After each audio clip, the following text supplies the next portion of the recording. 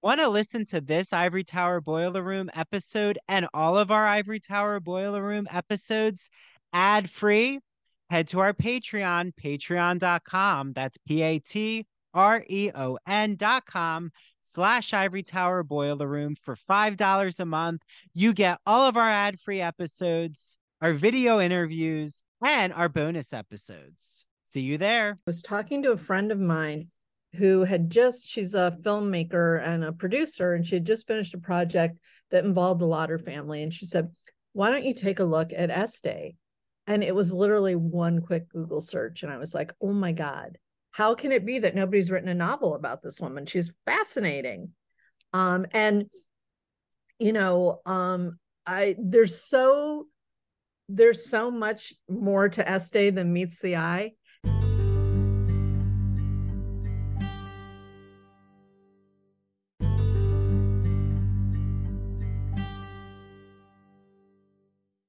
Hi, everyone. Welcome back to the Ivory Tower Boiler Room. I'm really excited to be joined with best-selling author Renee Rosen. I just want to give you all a little background. So try to imagine you are in Manhattan. You are on Park Avenue, Fifth Avenue. Get in your Upper East Side um, bubble of an imagination right now. But Renee is the USA Today best-selling author of The Social Graces, Park Avenue Summer, Windy City Blues. Okay, we're moving away from Manhattan there. White Collar Girl, What the Lady Wants, and Dollface. She is also the author of Every Crooked Pot, a young adult novel. She lives in Chicago, and right now she's actually working on a historical novel about Ruth Handler, the woman who invented the Barbie doll, which couldn't have come at a better time. I mean, Renee. Oh, I Well, first, know. hi, Renee. Hi, how are you?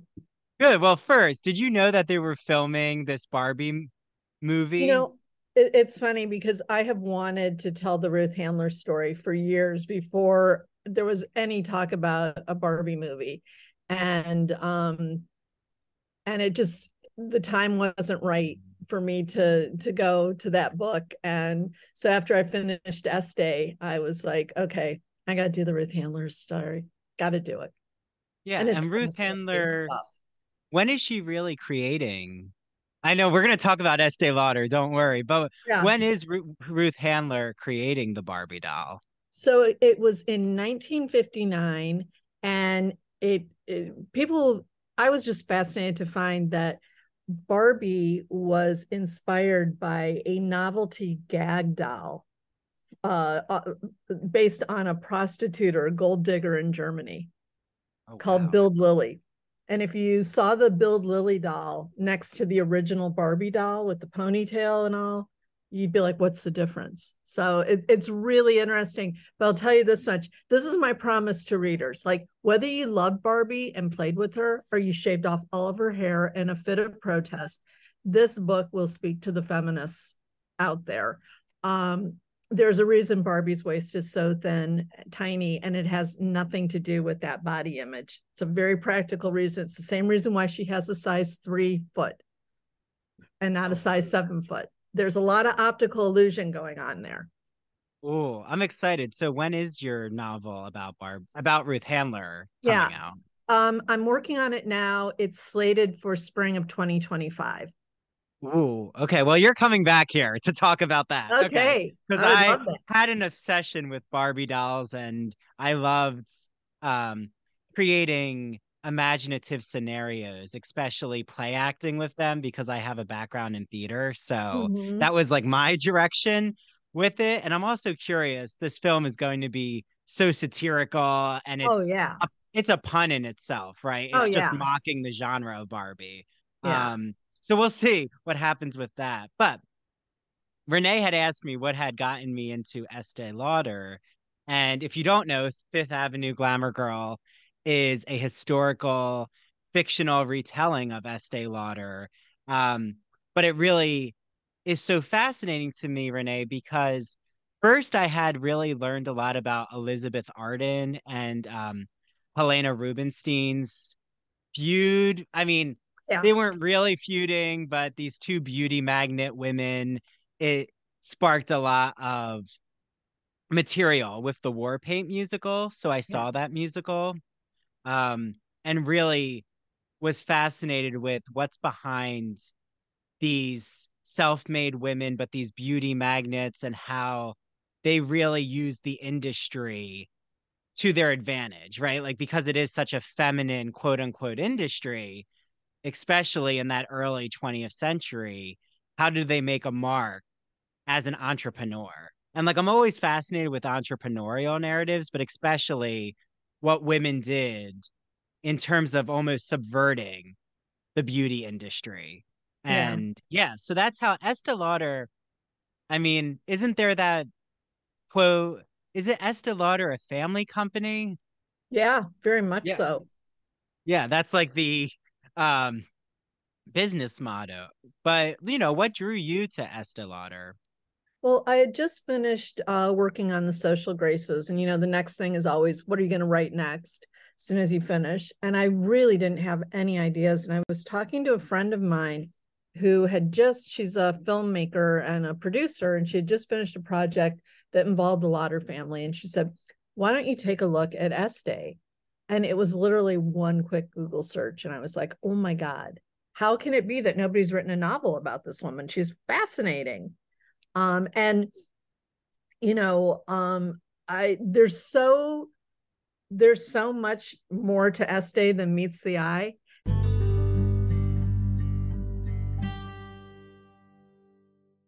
Hi, this is Andrew, and I'm interrupting what I know is an enthralling interview because I want you all to know that we are sponsored by Broadview Press. And if you don't know, Broadview Press is an independent academic publisher who publishes books covering topics like English studies, writing, philosophy, history, gender studies. And every season on the podcast, I interview one of the Broadview Press authors. So for the fall, we had Anne Stevens on to talk about literary theory and criticism. She played a Wizard of Oz literary game with us. She talked about why Bridgerton actually involves literary theory. So does 50 Shades of Grey. Who knew?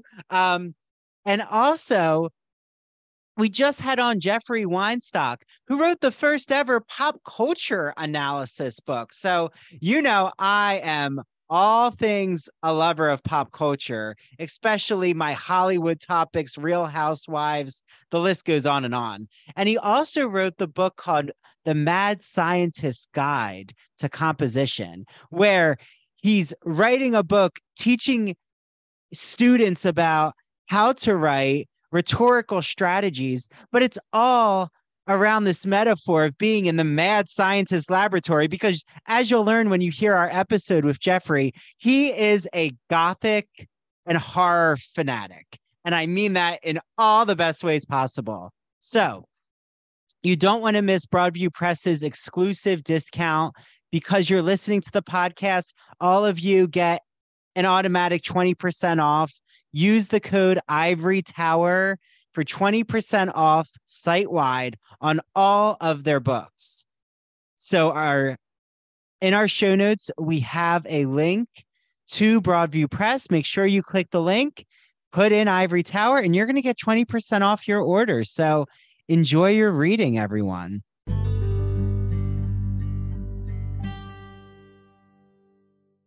And as I'm starting to, the book is out next Tuesday. And as I'm starting to, prepare and everything, I realize how difficult a book this is to talk about without giving away spoilers. So it's kind of, it's a little bit like Fight Club. If you know Estee's story, the first rule is we don't talk about Estee's story, you know? So I find myself sort of tiptoeing around things that, Well, what's exciting is as this comes out, your book is out in paperback. It is out in paperback, right? Or just hardcover? no, paperback, straight Paperback. paperback. Okay. So Yeah. it's a beautiful cover with Yeah. a glamour model in a way. One of those, is this a department store model or one who would be at a makeup counter? I don't know where they found that image, but we struggled with the cover for a while. And when they came up with this, I was like, oh my God, I love it. And she could be the narrator, she could be, Mhm. any woman. Um, but it was important to me that they incorporated Estee blue, that, beautiful blue color. And I thought they Yeah. just treated it so well. They did a wonderful job. And Yeah. also, do you know who's narrating the audiobook version? Yeah. Oh, it's Hillary. I'd have to look it up, but we picked her from a group of auditions. Oh, And I've wonderful. heard a snippet of it, and it's really good. Yeah, And well, the narrator makes or breaks those books. of course. And I think for everyone out there, because this is a historical retelling, it's important for everyone to realize what's fascinating is you hook us right away with your prologue. And it's almost this frame narrative of what I love, like the Canterbury Tales or Scarlet Letter. Like there's this story within the story, but you as the writer, Renee, there's also a biographer who's writing an Estee Lauder biography. And then that's how Gloria, our fictional character, comes to find out that this biography is happening. Estee does not approve of the biography, but the biographer doesn't care and is going to go ahead on the unauthorized version, which happens all the time. Um, and like, how did that all start in your mind, Renee? Like, oh, I have to really jump ahead before I actually begin with Estee Lauder's rise to Yeah. fame. Well, for me, the writing process is very very curious land. I don't outline. I don't know how dots are going to connect. I, you know, I knew that I wanted that book to be my jumping off point only when my narrator came on the page and started talking to me. Mm. I didn't have a clue that I was going to do that until the first words. I do my research. Feel like I have enough of a foundation to sit down and write. And I started writing. And the first thing Gloria said to me was, I cannot tell a lie, although that's not entirely true. I thought, oh, I want to follow. Where is this going to go to? And then, it turns out, and, we should probably talk a little bit about Lee Israel, who was the real life biographer. And I don't know if you want me to give a little background on that. Yeah, please do. Okay, so Lee Israel in 1984, she was a very successful, accomplished biographer.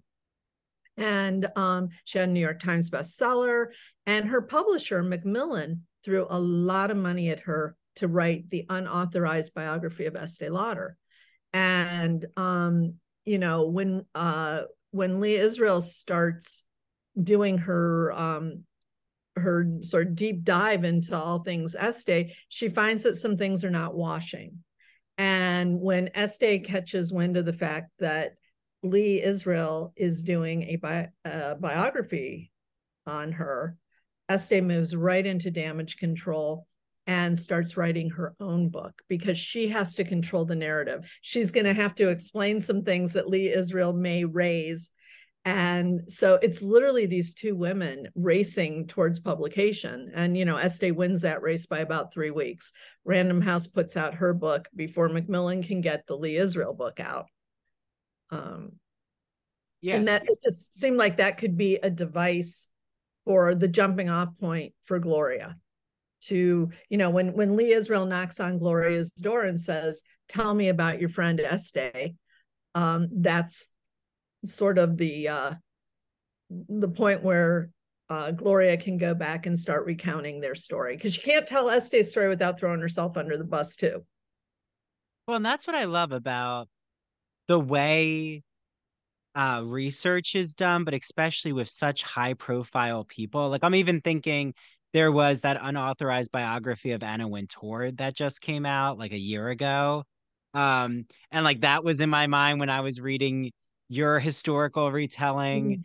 Mhm. And um, I'm always attracted to how a biographer has to piece together a narrative through interviews, through the acquaintances, but like you really want to get to that person. Like if you could get that sit down with Estee Lauder, I mean, what would that have been like, Renee, if you actually were able to talk with Estee Lauder?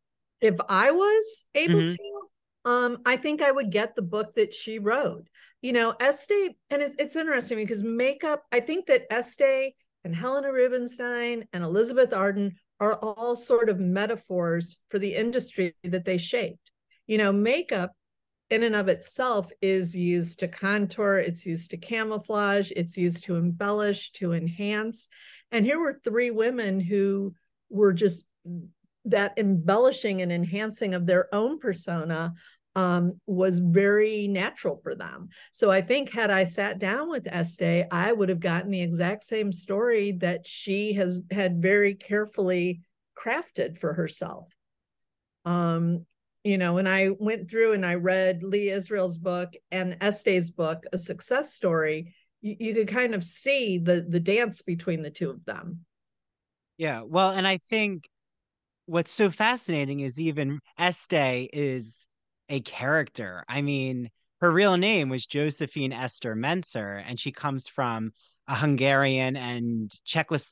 Oh, we're not allowed to talk about that. It's Fight Club, Fight Club. We can't give any spoilers away. See, it's really tricky. I know. Well, I mean, in her biography, you find out that Right. she's from a But that's, Jewish background. yeah, yeah. So it's like if you know Estee's background, great. Just we don't talk about it. But I think it does remind me of Joan Rivers, and like even Joan Rivers creates a persona with her name. Yeah, And Estee is very different than, I mean, Elizabeth Arden did come from, I think, a farming family from right, Canada. right, Um, so she was not from a legacy family. She right, wasn't Paris Hilton, who was like a right, socialite. right. Um, but how was it to try to think of Estee Lauder and retelling her story with her immigrant background? Because it is a very different narrative than if Yeah, you wrote about Elizabeth Arden, for example. yeah. Well, it's interesting because when I write, I get enough of a foundation of who my characters are, and then I literally take my hands off the steering wheel and I let them tell me their stories. Mm. So, Estee and Gloria really were on this journey and I was just eavesdropping. Their conversations, their friendship, which is you know, I wouldn't say there were frenemies, but there was competition. There was love between them, but there was still some competition there. So I learned that the less I can impose my will upon characters, whether real or fictional, the better off I am. Yeah, and I'm just curious, are you a fan of The Devil Wears Prada? You know what? I never read the book. I saw the I loved the movie. Mhm. And in fact, when I wrote uh, Park Avenue Summer, which was about Helen Gurley Brown when she first took over Cosmopolitan magazine, as told from the point of view of her secretary. Early reads or anything, people were like, "This is like Mad Men meets The Devil Wears Prada. This is The Devil Wears Prada meets Mad." So after we heard it like three or four times, we're like, "Okay, that's just how we're going to package this." So Yeah, you I listen to never the read the people. book. Yeah, I did read the book. I enjoyed the nuances of the book, but I think what's sparking my imagination with your work, Renee, is like to me, you are the modern Edith Wharton. Like I Oh my I'm goodness! a I'm a literary scholar and I love teaching the House of Mirth. And I went to the Mount in Lenox, and I feel like Edith Wharton, though, she's on the inside and kind of became a taboo writer because that's not what delicate, polite women were supposed to do, right? She's not Right, supposed to be a published writer. Like, right. She so she's just, exposed. She yeah, exposed her own. Right. yeah, she gossiped on her own people. Yeah. Um, but like what I love is, what even just draws you to these Manhattan scenes, to what we always think of as the glossy Saks Fifth Avenue, the lifestyle, the brand that Estee Lauder's embracing, like what she's creating. Well, so there's a couple things there. I love an underdog. I love someone who's got the odds stacked so against them. And, you know, because I'm always rooting for those people. They have a vision, and everybody's telling them no, it can't be done, and they find a way anyhow. um so there's part of it's that part of it, and this is not to be self-deprecating or anything like that, but nobody is out there waiting for the next Renee Rosen book. I, if somebody asks me, what's your next book about?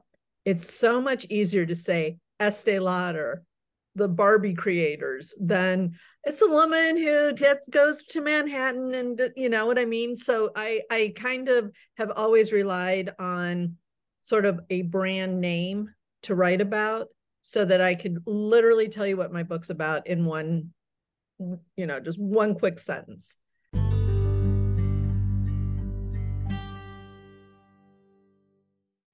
LGBT stories are universal, but each one speaks to the individual heart and soul of the writer telling it. Do you have a story to tell? If so, the Gay and Lesbian Review wants to hear from you.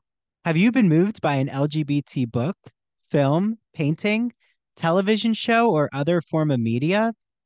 The GNLR believes in bringing awareness to queer art and artists through reviews, commentary, and thought pieces in which the author relates their personal lives to a particular piece of art, a novel, a movie, or what have you. In addition to the articles published in the print magazine, the GNLR also publishes articles on its blog as well as personal essays on its popular Here's My Story section. This allows people like you to share their own experiences with our readers. To learn more about submitting either to the print or the online edition of the GNLR, visit glreview.org. That's glreview.org and scroll down to the bottom of the page to find a link to their writer's guidelines. If you have any questions, email stephen.hemrick@glreview.org. The GNLR can't wait to see what you have to say. And remember that they're offering an exclusive code with the Ivory Tower Boiler Room. So when you subscribe to the magazine, you'll receive a free copy with any print or digital subscription. So that's 7 issues instead of 6. Again, just visit theglreview.org and click subscribe and enter the promo code ITBR for your free issue.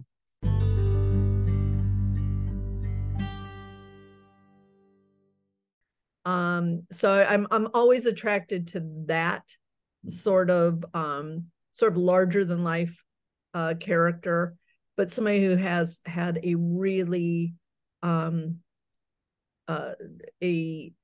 an interesting path to becoming the person that we associate them with.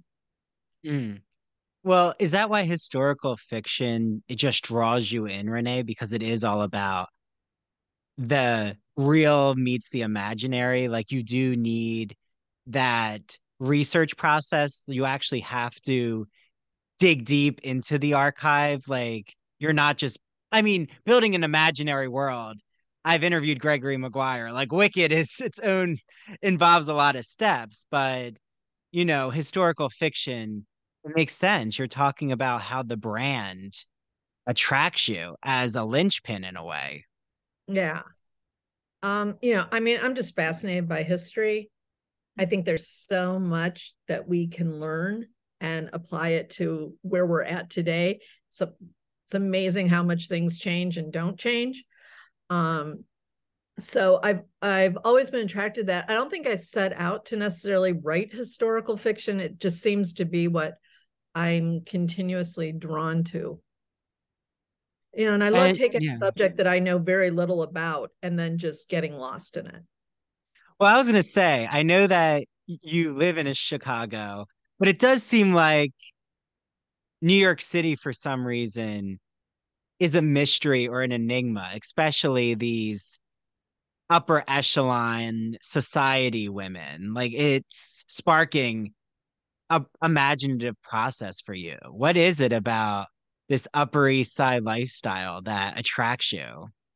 Well, I mean, I've always had a love affair with New York, and maybe it's because I grew up in Akron, Ohio. I don't know, but I did live in New York for a short period of time, and I, things that can only happen to you in New York will happen to you in New York. The people you meet, there's just opportunities there, and there's just something about I you know, London's great, and but there's something about Manhattan that is just so rich with stories. And nobody moves to New York because they want an easy lifestyle. You just don't. You go to New York because you got a dream, a burning dream, and those who make it, I'm just fascinated by their stories. And people, I think people still associate with, you know, New York is sort of the best of the best in terms of, when it comes to certain fields, that you Mhm. had to be in New York, with the internet machine and all that, there's people working remotely now, but there's still that cachet about New York. Well, and isn't it so fascinating that all these female beauty magnets, you don't think of Los Angeles. Like, right, that's Hollywood, that's Yeah. TV and film. Like, Yeah. why is that I grew up in South Jersey and right by Philly. So like I remember my nana talking about gimbals and like that department store aesthetic. And I've always loved the um perfume cologne section, like just the aesthetic of a department store. Like there's nothing, I mean, sadly now it's changed shape, but there was nothing like just going from designer to designer and say a Saks Fifth Avenue and just imagining. Like it's always you putting yourself in a new persona. Like, oh, maybe I could be that Ralph Lauren model. Maybe I could fit this lifestyle. And it's full of dreams in a way. Like fashion is a dreaming industry. And it seems like so is beauty. Like you're saying, they're masking usually their real identity. It's transformation. You put on a particular outfit and you instantly feel better. You woman puts on her lipstick and she's like, okay, I can go face the world now. Like during World War II, that was like a sign. Your red victory red lipstick, that that was a sign of patriotism. And you know we are sort of walking billboards for ourselves. And how you present yourself is sort of reflective of how you feel about yourself. And so why it was focused in New York, why were so many things focused in New York? In the United States, that was certainly like the fashion capital, and so it makes sense. I don't know why it was centered there. I really don't. Maybe like the density of the people, because you're on display a lot, And right? Like you're going to encounter more people in your day-to-day life. could be, and just there are more opportunities for Hmm. socializing, for going to restaurant, all of that. And women had their a little bit of disposable income that, even in the worst of times, a woman would always, $2 for a lipstick. Yeah, I can afford that. During the Depression, it was, and they've shown that in times of, financial hardship, the sale of lipstick goes up because it's something that gives somebody a lift.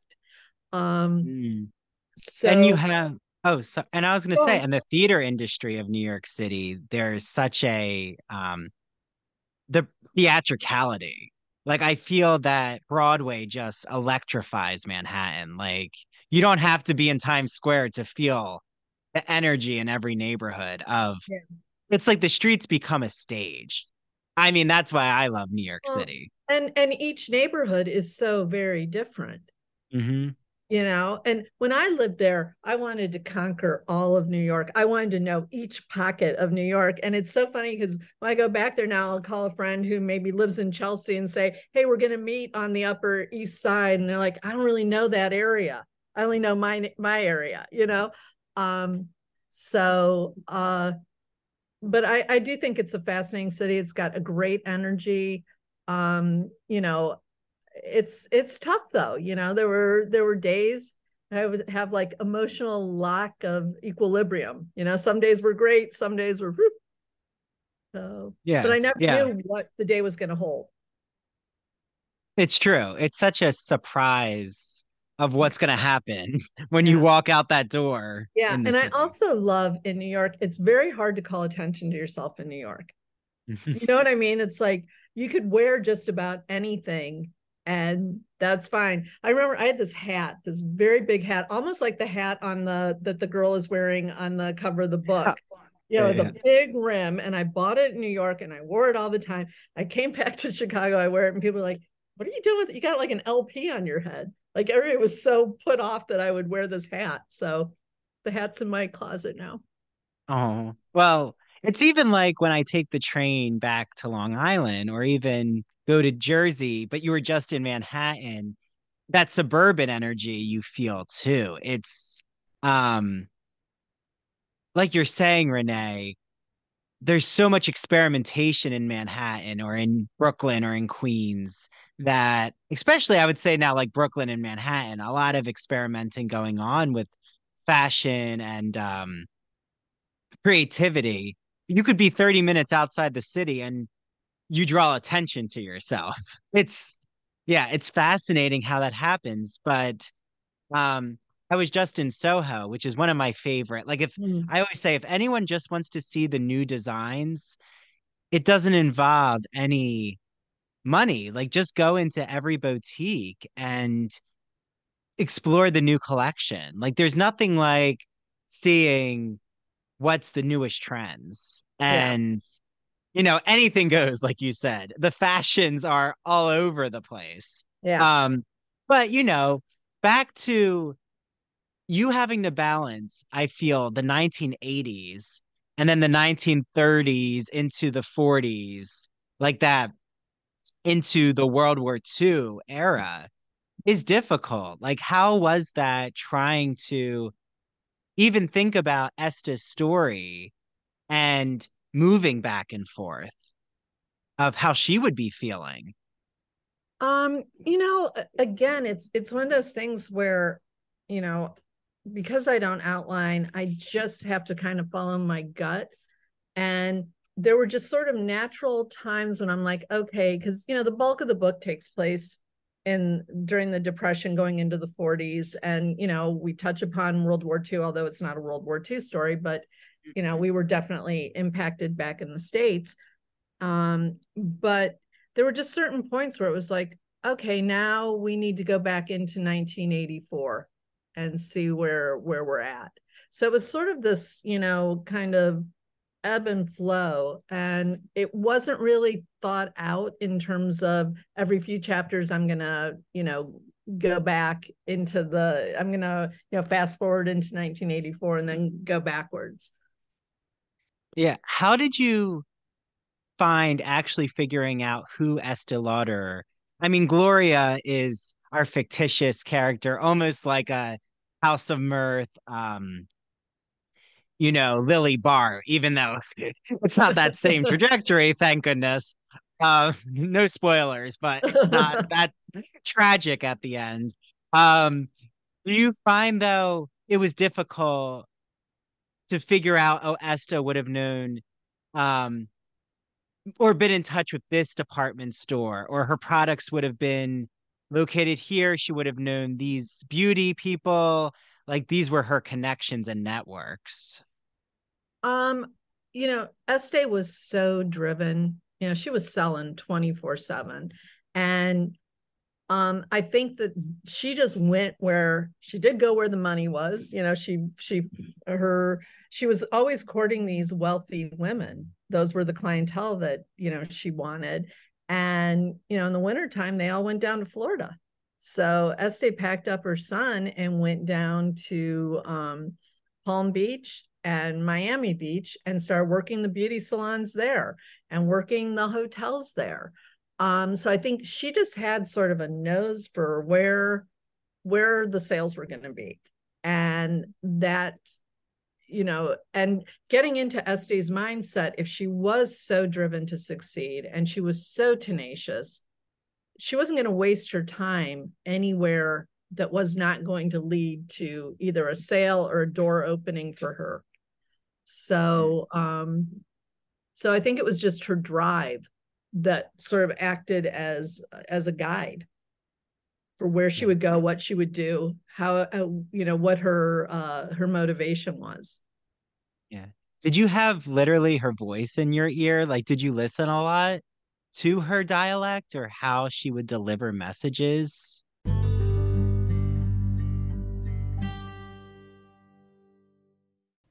Hey, Ivory Tower Boiler Room listeners and true crime friends. You've heard me gush over this incredible woman and her beautiful products. I'm talking about Mandy Made It. Mandy makes customized and original crochet and pre-cut goods. They are the perfect, unique, one-of-a-kind gift for literally anyone in your life. And she makes incredible home decor. I still have my pumpkins that I put out every fall. I just love them.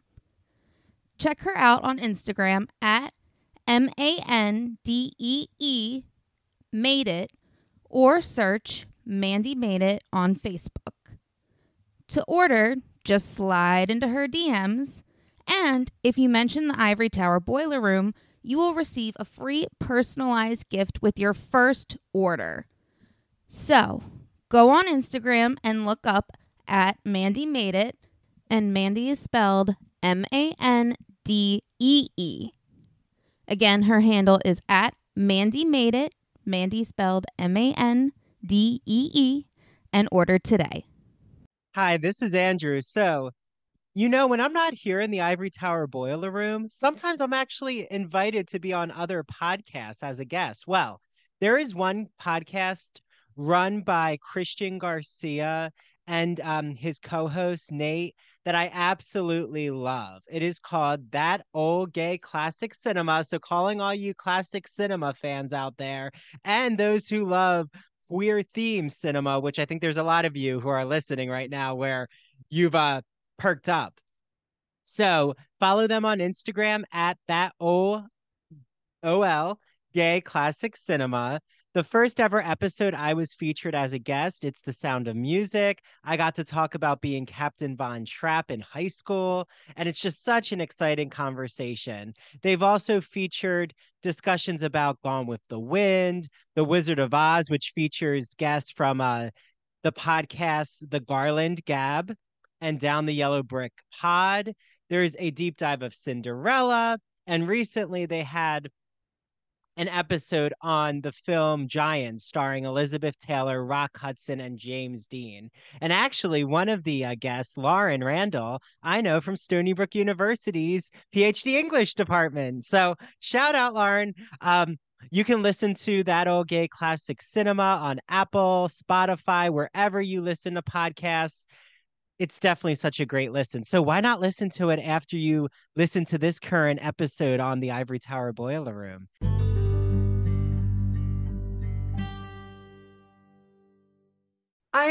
I got a feel for her mostly from her own book and from her son's memoir. I'm looking at my bookshelf right now on The Company We Keep. That really gave me a feel for who she was, both as a mother and as how she wanted to perceive or she wanted to be perceived. Mm, So I was able to sort of piece it together that way. There's not a lot of uh videoed interviews with Estée. There's a lot of written interviews, and I would read those. But again, she kind of had her story down, and certain details shifted here and there, but she basically had her narrative down.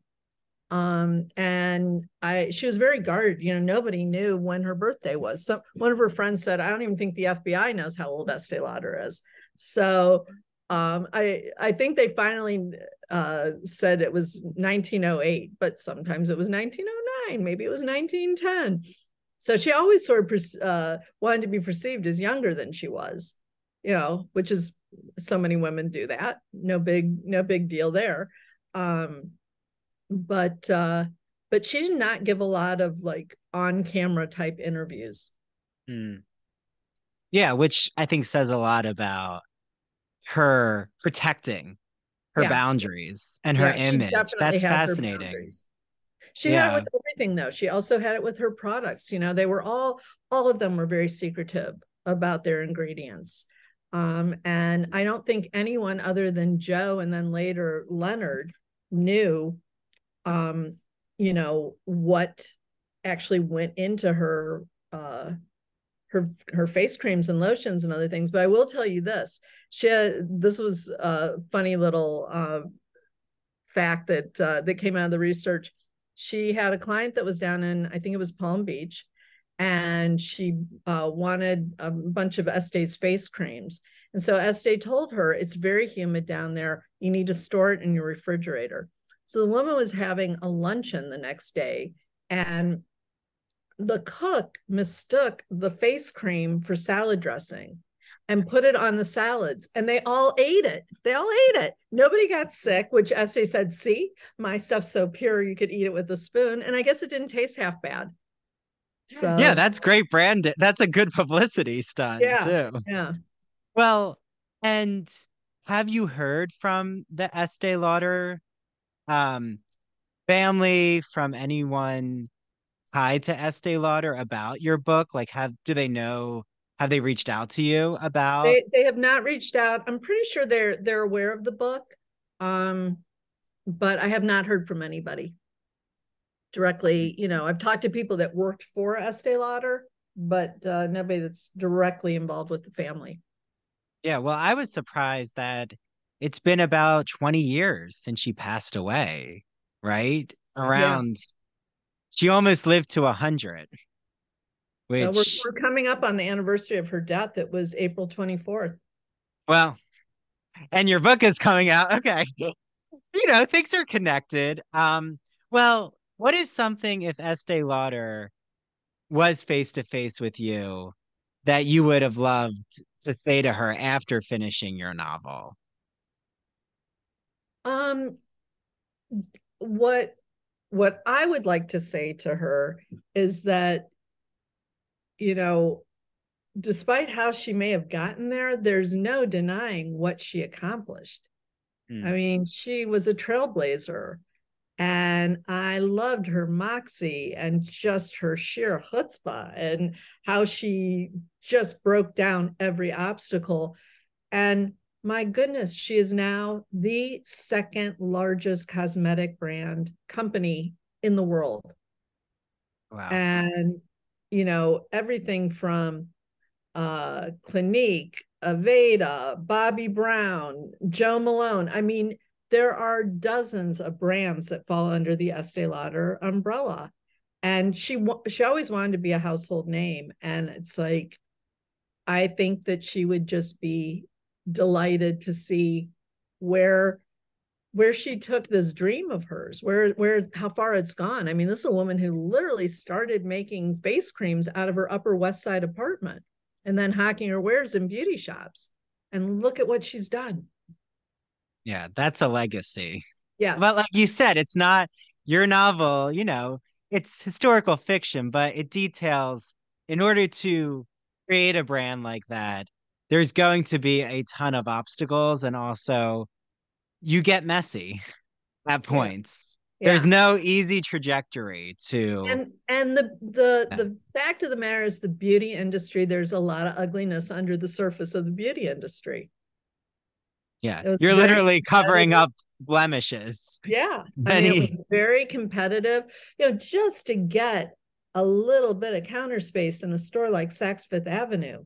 That was really tough. You had to really prove that you deserved that counter space. So they were it was very cutthroat. yeah. Well, and my last question, before I urge everyone to get their hands on Fifth Avenue Glamour Girl, is did you test out different products for inspiration as you were writing your novel? Oh, I've always used Estee products. So, others too, but I've always loved some of her fragrances. I used to wear white linen all the time. Um, so yeah, and I have my little gift with purchase, which was an Estee innovation. She really created that. But Yeah, I think she's got great skincare products. Those are probably my favorite of hers are the skincare products. Yeah, well, I'm urging everyone out there. I feel that your novel would be wonderful for those who teach Edith Wharton, that this would be a great, like, taking this into the 20th century, or even with The Great Gatsby.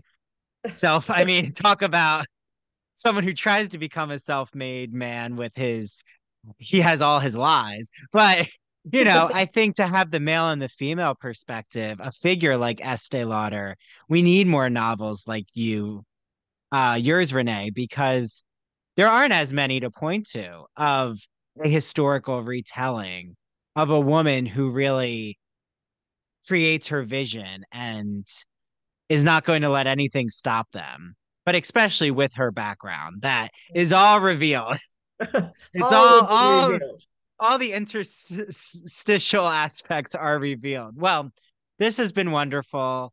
I definitely think this is the spring and summer book we've all been waiting for. So thank you, From Renee. your mouth to readers' ears.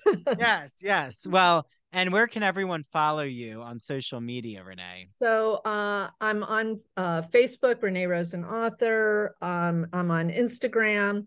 Uh, and you can always go to my website, reneerosen.com. I'm doing a lot of virtual events. In fact, I'm doing a virtual event with the Makeup Museum. There's a makeup museum in New York, and we're doing a virtual event on Tuesday at noon.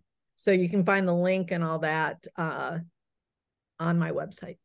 Oh, great. Well, thank you so much. It was wonderful meeting you, having this chance to, explore a little Estee Lauder and journey back into our imagination. So I'm excited for everyone out there to reach out to me and to you, especially Renee, about how how your book sits with them and just this fictional realm that they get to occupy. It's a delight to read your novels. So thank you Um, so much. Thank you, Andrew. I appreciate it. It's been fun talking with you. Thank you. Have a great day. Okay. You Bye, too. Renee. Bye.